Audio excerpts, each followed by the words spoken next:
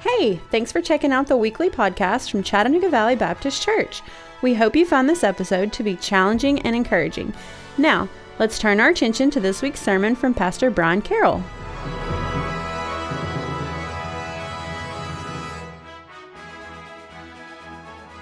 You know, I think we've all had to do business with people who were excellent at following the rules, but in the execution of those rules, they lacked wisdom. I think certain businesses and agencies perhaps come to mind for being notorious for that sort of behavior. Certain tasks, when you have to go do those tasks, you just go ahead and anticipate that it's going to be miserable.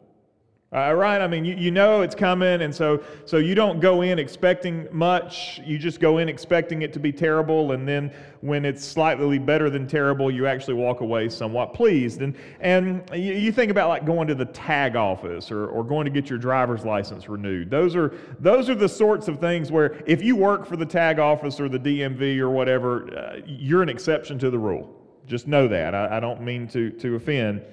But you know that you're going to go in and it's going to be like going to the dentist and having a root canal without anesthesia. You just anticipate that it's going to be bad. Now honestly, in this little haven that we call Northwest Georgia, it's not as bad as it is in other places. For example, when we first went to seminary, someone sold us a car for $1. And that's the way that you can kind of, you get a car, they want to give it to you, but you get a bill of sale and all that kind of stuff. And so we went to the tag office in Birmingham, Alabama. And I'll tell you that it was an experience that I'll never, ever forget. We went to the tag office, we had title in hand, we had the bill of sale, everything we needed to get a tag for this car. And after waiting in line it was literally forever. Some morning I wake up in the middle of the night and feel like I'm still in line there. I had a very, very pregnant wife with me, and we were standing in this terrible line forever in this sea of humanity. It was like Ellis Island trying to get into the United States for the very first time. And we get to the counter, and the clerk begins to inspect the paperwork. Again, you have every confidence that this clerk knew the rules, but she lacked something very important. On the back of the title, she looked, and that's where all the signatures go, right? If you've ever sold a car, you know the title's on the back, and everybody's got to sign, and everything needs to be right, and all that sort of stuff. And she saw that there was a fatal, catastrophic flaw in our paperwork. I can't believe we let something so monumental go unnoticed. The person who sold us the car for $1 signed their name with their middle initial, and the title did not have their middle initial. In order to get the car tag, we had to drive 2 hours back to the state of Georgia with an affidavit in hand to correct the error on the title. All because of an extra letter in a signature that included a middle initial. Now, I'm sure that day in that office, in that terrible hell-like location in Birmingham, that all the rules were being followed. But on that day, wisdom was anywhere but close to being followed in the Jefferson County tag office. Now, I'm sure we all have stories like that we've collected throughout our years, throughout our days, where we've had to deal with somebody who followed all the rules, but did it in a way that made everyone involved absolutely, catastrophically miserable. When it comes to the Christian faith, we understand that there's a lot of rules baked into the cake. We know there's things that we ought not do. We know there's things that we ought to do. We know that there are certain rules that are written down. And I'm only talking about the written rules that we read from Scripture, not all the assumed rules that we bring to the table throughout our life. There's a lot of expectations that go along with being a Christian. However, if being a Christian is nothing more than making sure that we've checked all the boxes, then I think that we've really and truly missed the joy that goes along with actually following Jesus. Now, not only does it cause us to miss the joy, it also leaves a bad taste in the mouth of those we encounter. And I think we've all heard this criticism before, that legalism, that version of Christianity that's all about following the rules really isn't a very compelling gospel to offer people who have never heard it before. So as we continue this journey into Proverbs, we need to understand how wisdom actually brings joy to following the rules, and how true faith in Jesus is actually made attractive to those on the outside. So let's jump in today, continuing in the book of Proverbs, the first chapter, and I would ask you to stand as we read these words in Proverbs chapter 1, beginning in verse 8. Hear, my son, your father's instruction, and forsake not your mother's teaching. For they are a graceful garland for your head, and pendants for your neck. My son, if sinners entice you, do not consent. If they say, Come with us, let us lie in wait for blood, let us ambush the innocent without reason. Like Sheol, let us swallow them alive and whole, and let those who go down to the pit. We shall find all precious goods, and we shall fill our houses with plunder. Throw in your lot among us, and we will all have one purse. My son, do not walk in the way with them. Hold back your foot from their paths. For their feet run to evil, and they make haste to shed blood. For in vain a net is spread in the sight of any bird, but these men lie in wait for their own blood. They set an ambush for their own lives. Such are the ways of everyone who is greedy for unjust gain. It takes away the life of its possessors. God, thank you for the wisdom of Proverbs. May, Lord, we find it to be something that we seek after and crave today. We ask these things in Jesus' name. Amen. Thank you. You may be seated. Last week, we ended in verse 7 of chapter 1, which distilled the theme of the entire book of Proverbs by reminding us that it is the fear of the Lord that is the beginning of knowledge. And that reminds us that wisdom is both a doorway and a pathway. It is the door in which our faith truly begins. We begin with the fear of the Lord, but we also understand that it carries us through our daily lives. Wisdom helps us deal with the gray areas. Wisdom helps us to deal with those things that are sometimes challenging for us. Wisdom helps us make decisions on a daily basis. When we consider King Solomon, the one who wrote the book of Proverbs, we recognize the doorway. God came to him and said, "What is it you want?" And Solomon humbly asked for wisdom. He said, "I don't have what it takes to lead these people. So grant me wisdom that I have the means to lead these people." And so there was that doorway where Solomon heard from the Lord, and the Lord granted him wisdom. But we also understand that Solomon walked a pathway of wisdom. It wasn't that he figured it out that day, that it was once and done, and then he knew everything that needed to be done. It wasn't like he had a superpower, that he suddenly possessed all the wisdom of the world. He had the means to learn, the means to grow, the means to gain in his wisdom. And we know that he grew in understanding as he continued his journey with the Lord. He put all that wisdom to work, and he expanded upon his father David's success. But we also know where Solomon's life went off the rails. He didn't listen to the voice of wisdom for his entire life, and the voice of folly managed to creep in at some point in his life. And so this really does set the stage for the rest of the book of Proverbs.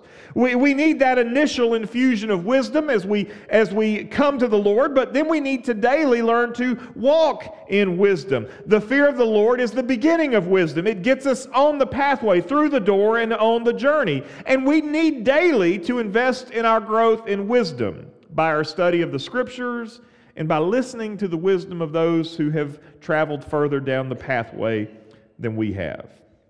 And that daily process then continues to grow on the basis of our ongoing fear and reverence for the Lord.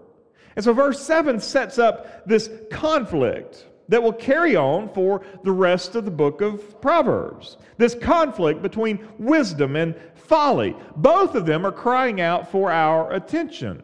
However, we know that wisdom is the better path. We don't want to be like the fools that hate wisdom there in verse 7. So we want to continue down the pathway this morning. And from our passage today, there's three big ideas that I want us to consider. First, we need to consider the attraction of wisdom from verses 8 and 9. You know, the interesting thing about Proverbs here is that there's oftentimes layers to the wisdom that is expressed therein. We look at verse 8 and we recognize that there's a surface layer meaning there. And Spencer talked about that with the children. It's a great surface layer meaning for children who are learning what it means to grow in wisdom. The first place a child learns wisdom is from his mother and from his father. You don't have to dig deep here. You don't have to ponder the mysteries of the universe. It's as plain as the fifth commandment. Children, you ought to listen to your parents. That's absolutely true. Now, I understand that during the teenage years that parents actually lose their minds. And nothing that parents say is right at all. But when they get into their 20s, then parents become brilliant again. It happens. I don't know why the universe is oriented that way, but I can promise you if you're a teenager right now that when you get into your 20s, your parents will be the smartest people that you know. So absolutely, yes, kids, you ought to listen to your parents. And again, we don't have to dig deep to find that. It's right there on the surface. It's low-hanging fruit, as we might say. But if we dig deep for just a little bit, we'll find that this simple instruction that's given to us here has meaning beyond even the children's sermon. Because we understand verse 8 was written from the perspective of a father to his son. So dig a little deeper and we find that it's actually God here who is addressing us as His children. So it's not just our parents' instruction and teaching that we should pay attention to. God is actually speaking to us here. These instructions that we should pay attention to are actually coming from the Lord. And what God is doing is He is telling us what the world around us really is like. You know, the great thing about wisdom is it's not a fantasy world. It's how the world really truly is. And wisdom tells us that we really need to deal with the real world around us. I understand that in today's day and time that it's in vogue to live in a fantasy land where we don't have to engage in the truth that's around us. Wisdom, however, doesn't permit that. Wisdom engages the world where it really is. It's not fantasy. It's not wishful thinking. It's not conspiracies or feelings. This is the way it is, and it's not the way that we want it to be.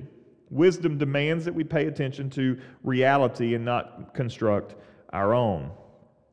But don't miss the fact that there's familial language of verse 8, where we have fathers and mothers and sons, and so there's this context of family that's also present here. And so it helps us to recognize that wisdom is best taught and caught in the context of community.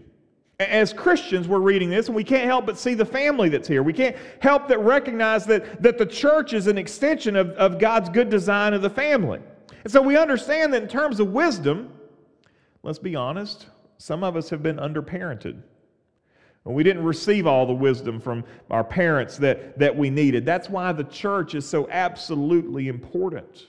Because the church is supposed to be a community of people who are somewhere along the pathway of wisdom. Which means in a gathered assembly like this that there ought to be a plethora of wisdom, because it's made up of all of the different experiences, all the different journeys. Everybody's been on a different pathway, and everybody has learned different things along the pathway. And when you combine all that knowledge into one family, then the next generation ought to be the recipient of all of that wisdom, and they ought to do better than we did. Right? Isn't that how it's supposed to work in theory? Where our children shouldn't repeat our mistakes, and our children shouldn't have to learn the lessons that we've already learned. If we're passing it on to the next generation, then our kids ought to do better. Our kids ought to walk straighter with the Lord. Isn't that how that's supposed to work? It's interesting that it's not working that way in this generation, which tells us that somewhere in the family we've dropped that ball. That's okay. The family language here says that wisdom is best taught and caught in community, where the older men and the older women provide instruction and insight to the younger men and the younger women.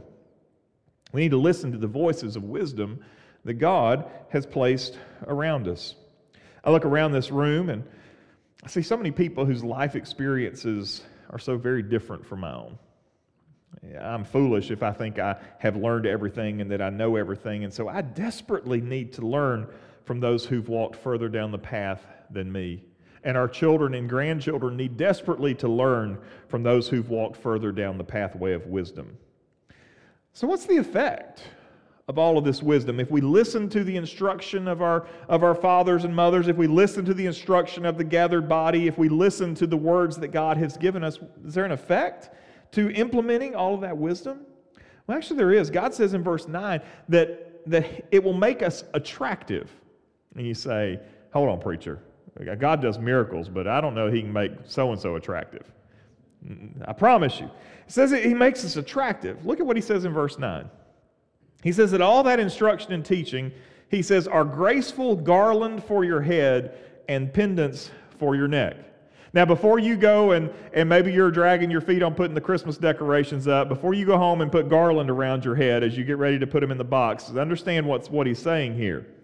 What sort of strange decor is this where you're wearing garland and pendants? Is this some sort of weird religio Christmas tree? What is this? Well, of course, these are metaphors. It's not literally talking about garland. The graceful garland that is being talked about here is something like a victory wreath, something that you would wear as a prize of victory. Over in chapter 4, verse 9 of the book of Proverbs, the graceful garland is used in parallel with a beautiful crown. And so this is pointing to something that is given to someone as a symbol of glory. The pendant is to wisdom what the gold medal is to the Olympian. It's a mark of prestige, an insignia of victory. And so when we say wisdom will make us attractive, I'm not talking about the kind of attractive that you get when you look in the mirror. Wisdom's not like some sort of spiritual Botox treatment or a day at the spiritual spa. Wisdom is attractive in that it is compelling to others. Wisdom is attractive in that it is compelling to others. Just consider Yoda. Yoda, not yoga. Make sure you get that right. Yoda, the little green dude from Star Wars who talks backwards. You know, Yoda, not baby Yoda, not the one everybody's fascinated with today, but Yoda, the original Jedi Master. He is recognized in Star Wars as one of the wisest creatures in George Lucas's fictional galaxy. Now, he's not pretty. Matter of fact, he's downright ugly. Baby Yoda's cute. Master Yoda, he's not cute at all. He's ugly. If you ran into Yoda in a dark alley in the street somewhere, you'd be scared because he looks almost like a little short troll, a little short monster. In spite of the fact that he's not pretty, that he's downright ugly, you know what? People care about what he thinks. People want to know what Yoda thinks. Why? Because he's wise. He's the wisest one around. So for us, we don't have a Master Yoda. We do have King Solomon. In the beginning of his reign, he certainly feared God. But 1 Kings chapter 4, verse 34 says something very important about King Solomon's wisdom. We're told there in 1 Kings chapter 4, verse 34, and the people of all nations came to hear the wisdom of Solomon. And from all the kings of the earth who had heard of his wisdom. People wanted to be around King Solomon. People wanted to be in his presence. They wanted to hear what he had to say. They wanted to learn from him. Now again, we don't know what Solomon looked like. I'm sure he didn't look like Master Yoda. But we know that people wanted to be in his presence not because of his looks, but because of his wisdom. He wasn't recognized like his brother Absalom for his rugged good looks. He was known for his wisdom. Solomon, when he spoke with life and he spoke with truth, and kings wanted to hear from him. People wanted to know what he had to say. He was known for his wisdom. It was attractive to the world around him. You know, there's always going to be enemies of the church. There's always going to be enemies of the gospel, enemies of the Lord. But if we lack wisdom, we are not making any headway whatsoever into turning those enemies into friends. Just consider today the profound lack of wisdom that we see from those who claim to be followers of Christ. Our news media is filled with it. Consider like Westboro Baptist Church. They claim to be Christians. Yet how do they manifest their Christian faith? By protesting military funerals. You think about the Capitol Hill protesters who were waving Christian flags and crosses, not as a prophetic witness against those who were engaging in the behavior, but right in the middle of the mayhem. Where we used to live, there was a church that would meet out in front of the Walmart with signs. And on the signs read all sorts of terrible statements, the mildest of which that I can say in a public forum was that God hates queers. And they would stand on the side of the road with these signs that were declaring these terrible things. And I can assure you of this, they weren't making many friends. They weren't compelling people to come and follow the Lord Jesus Christ. Now, I'm not for a second suggesting that we as Christians compromise our virtues or embrace the sinful deviances that are so prevalent in our world today. I'm not for a second suggesting that we turn our back on sin and we embrace it. But I really do believe this. You can have moral integrity without impugning the name of the Lord Jesus Christ. I believe you can stand for righteousness, but also stand and point people to the Lord Jesus Christ instead of turning them away from Him. That's where wisdom comes in.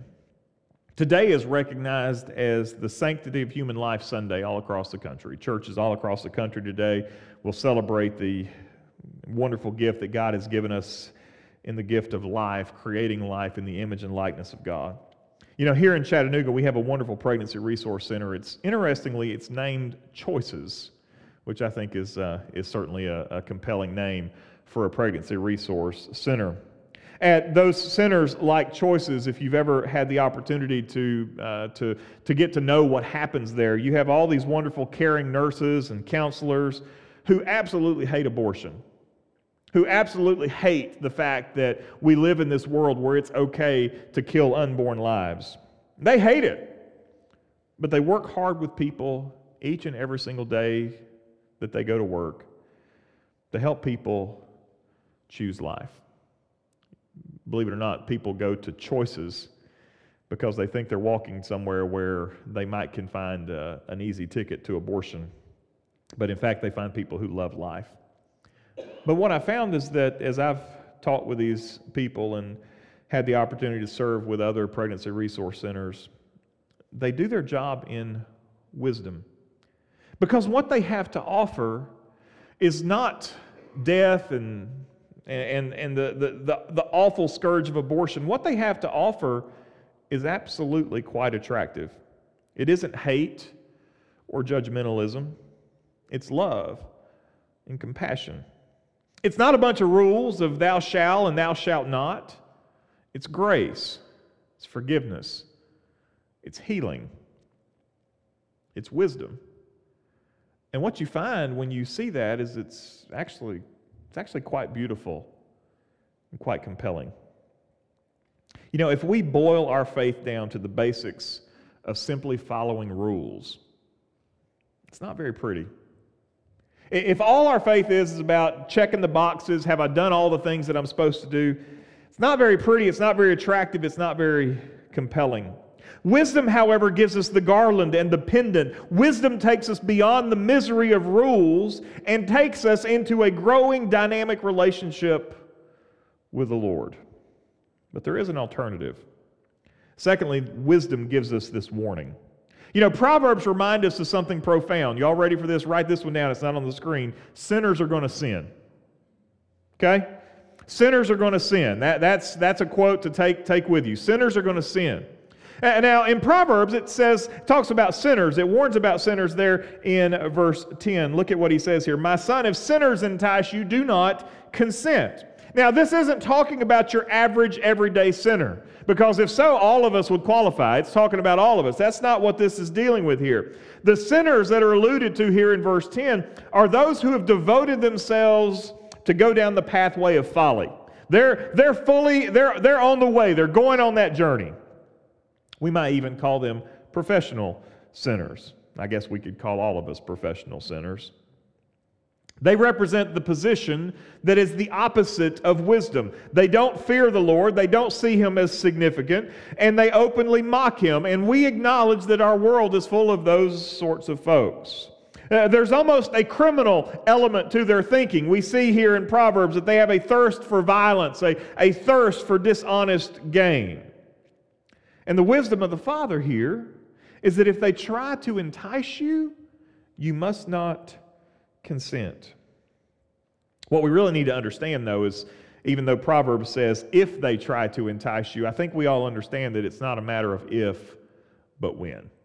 We understand it's not an if situation, it's a when situation. We know that it's likely going to happen. If you remember back to the first sermon in Proverbs, we know that wisdom has built her house, and she is asking the simple to enter in. That's those who haven't decided yet. Folly has also built her house, and she's also asking them to enter in. If you haven't been enticed by sinners in the world, then you've really not lived all that long. Ignoring the warning here doesn't require that we go join a criminal gang. Verse 19 expands it. He walks through talking about the bloodthirsty thug, but he talks about in verse 19 anybody who is greedy for unjust gain. That doesn't just point to financial gain. This means that they're everything from the schoolyard bully or the internet troll who builds himself up by stealing the dignity of others. To white-collar criminals who steal that which has value. It's everyone from the communist dictator to the violent activist who is vandalizing our communities. It's everyone from the identity thief even to the divisive church member who's wanting to tear apart the people of God. The ultimate unanticipated consequence of going after the folly of sinners, however, is found in verse 18.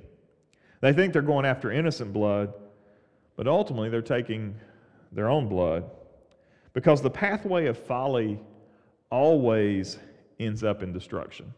Now we see this. We see criminal activity that invariably fails. We see that it invariably ends up. Somebody starts down the pathway of drug addiction and it never ends well.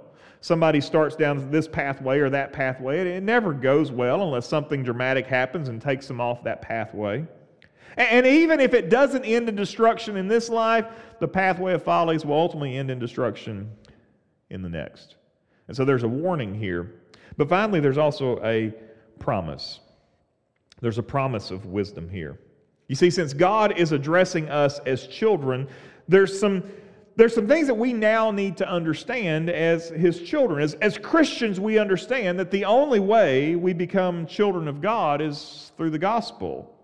And the only way we make peace with God is by first recognizing that God has made peace with us. Paul said in Colossians chapter 3, verse 15, that we should let the peace of Christ rule in our hearts. We know God is nothing like the foolish person alluded to here in Proverbs. He's not lying in wait, looking to ambush us. No, instead, God is rooting for us. He is working all things together for our good, even when you don't see how. And if you aren't yet a Christian, God wants you to enter into that doorway of wisdom so that then you can begin down that pathway of wisdom. And for those who are around you who are not dead set against the things of God, if you pursue wisdom, then God says you are going to have the garland and the pendant, that you'll become an attractant to them. I experienced this yesterday in a different way. I dropped a jar in my garage. I was working in the garage, and this jar was full of random screws. I have a screw and I throw it in a jar, and I knocked this jar off the counter, and it smashed onto the garage floor. And so I'm looking at this. I've got a mess on my hands now. I've got a broken glass jar scattered with all these different screws and bolts and everything that was in there. And so I'm looking at this mess, and I'm thinking, how in the world do I clean this up so that I can salvage the screws and throw away the glass? And I looked over against the wall, and I had one of those yard magnets, that they used to pick up roofing nails and things. And so I said, well, this will work. So I get that yard magnet, and I start to roll it over the mess that's in the floor. And after a couple of passes, what do you think happened? Well, I had all the screws removed from all the glass. So I was able to take the screws and put them in a different place, but then I was able to sweep up all of the broken glass. We think about wisdom in the same sense. Wisdom functions as that spiritual magnet, where for those who aren't dead set against the things of God, the wise Christian is able to look at that person and provide a compelling reason to follow Christ. We walk in wisdom. We walk in integrity. Wisdom functions like that spiritual magnet. Consider this very simple fact. People aren't won to Christ because of the offer of rules. Instead, they're won to Christ because of the beauty of the gospel. You know, any evangelism that you've ever been trained in, any tract that you've ever given out, you'll notice that those things never start with, here are all the things that you're supposed to do. It never starts with don't drink, don't chew, don't date girls that do, right? It never begins with a list of all the things that you're not supposed to do. Instead, I think of Bill Bright's old tract, the Four Spiritual Laws. The very first thing in Bill Bright's old Four Spiritual Laws tract was this: God loves you and has a wonderful plan for you. Again, people have criticized and picked that apart, but nothing ever starts with here's all the things that you're supposed to do. You got to go to church on Sunday. You got to give 10% of your income. You've got to do this, that, and the other. It never starts that way. Instead, it starts with this recognition of our problem and God's gracious way to solve our problem. That's how people are won. If you walked out with your tract that said, here's all the rules of Christianity, and started passing it out, man, nobody wants that. Nobody's going to care. But if you walk out and start talking to people and tell you about how the gospel has changed you, how the gospel's made you a better person, how Christ is in you and is working in you and through you to do great and awesome things, if you go and approach people with that incredible story, that incredible testimony, guess what you find yourself being? An attractant. An attractant. You see, the fundamental problem with us is that we really do have a hard time following the rules. We really do have a hard time following the rules. If I were to, we could test this very easily right now. If I were to look at you and say, I shouldn't do this because of a pandemic. So seriously, y'all don't follow the rules. But if I say, don't scratch your nose, you can't scratch your nose. Everyone in the room is going to have this compelling urge to suddenly reach up and scratch their nose. If you've got a mask on, you can probably go ahead and twitch with it. But everyone's going to have this compelling, it's like, yawn. Nobody yawn. Nobody do it. And you're going to find yourself with this compelling urge to yawn. And those are not even moral commands. Those are simple, tricks of the mind. We're really not good at following the rules. If the speed limit says 55, you ask, how far can I go before I get a ticket? Can I go 60? Can I go 65? If the rule says don't trespass, well, was I really trespassing? I don't know that I was trespassing. We're not good at following the rules, and if all we do is present people with a list of rules, people are immediately going to say, I don't like following the rules. That's not what the gospel actually is. There will be those who reject the offer of the gospel. According to 1 Corinthians 1, verse 18, there will be some who even mock it as foolishness. But the wisdom of the cross, the attractiveness of the cross, is simply this. We don't follow rules because we're working to earn God's favor. We keep the rules because He's already shown us His favor. The Bible says, while we were yet sinners, Christ died for us. When we were still in our mess, when we were still in our sin, when we were still in our folly and error, Jesus took every step necessary to secure our salvation. He took every step necessary to make sure that everything was good on our part, so that all we have to do is receive the offer that He's extended to us. All we have to do is open the door, per se. He's knocking at the door. He's waiting for us, and all we have to do is open the door and receive the gift that He has given to us. When you were yet sinners, Christ died for you. However, if you are a Christian today and you're walking in wisdom, I would ask you to consider how attractive is your Christian faith to the outsider. Again, I'm not talking about the person who hates God, who hates everything about the gospel, who doesn't. I'm talking about the person who's undecided, not the hostile God hater. That's a different animal there. But to that person who's uncommitted, undecided, how compelling is your Christian faith to the average pagan? Are you a winsome follower of Jesus? Are you an angry follower of Jesus? Are you walking in wisdom in such a way that you're compelling people to see the Jesus that is in you as a loving Savior who is eager to rescue? Or is the Jesus people see in you an angry judge who is ready to condemn? What Jesus are you conveying to the world around us? 1 Peter chapter 2, verse 21 reminds us of this.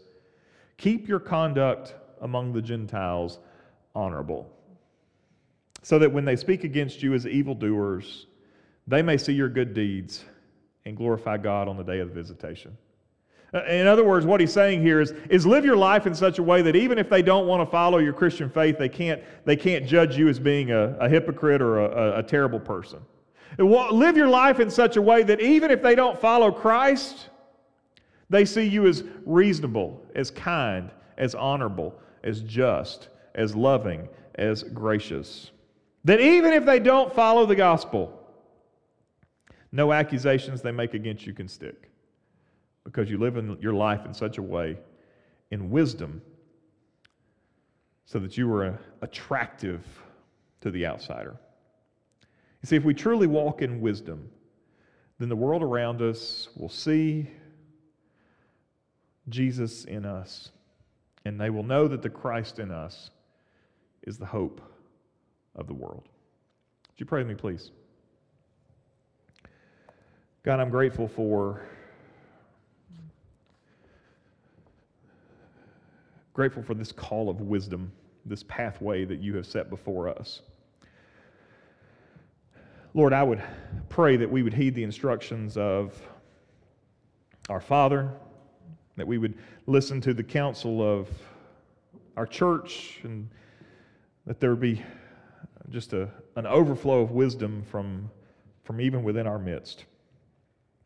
And I pray, God, that our expression of our Christian faith might be the true expression of a winsome faith in Christ that is compelling, that is attractive, that for the uncommitted non-believer out there, that they would see Jesus in us, that they would see the grace of God abound in our lives.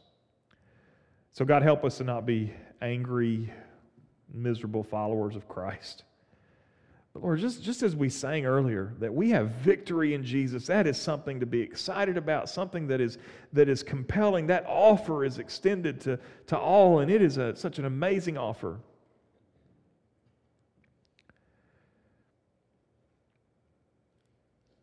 So God, grant us wisdom. If we've not yet begun our journey of wisdom, that we would receive the gift of salvation and that we would begin today. And for those of us who are in Christ today, help us to live our lives in such a way that walking with Jesus is an attractive offer to any who are on the outside.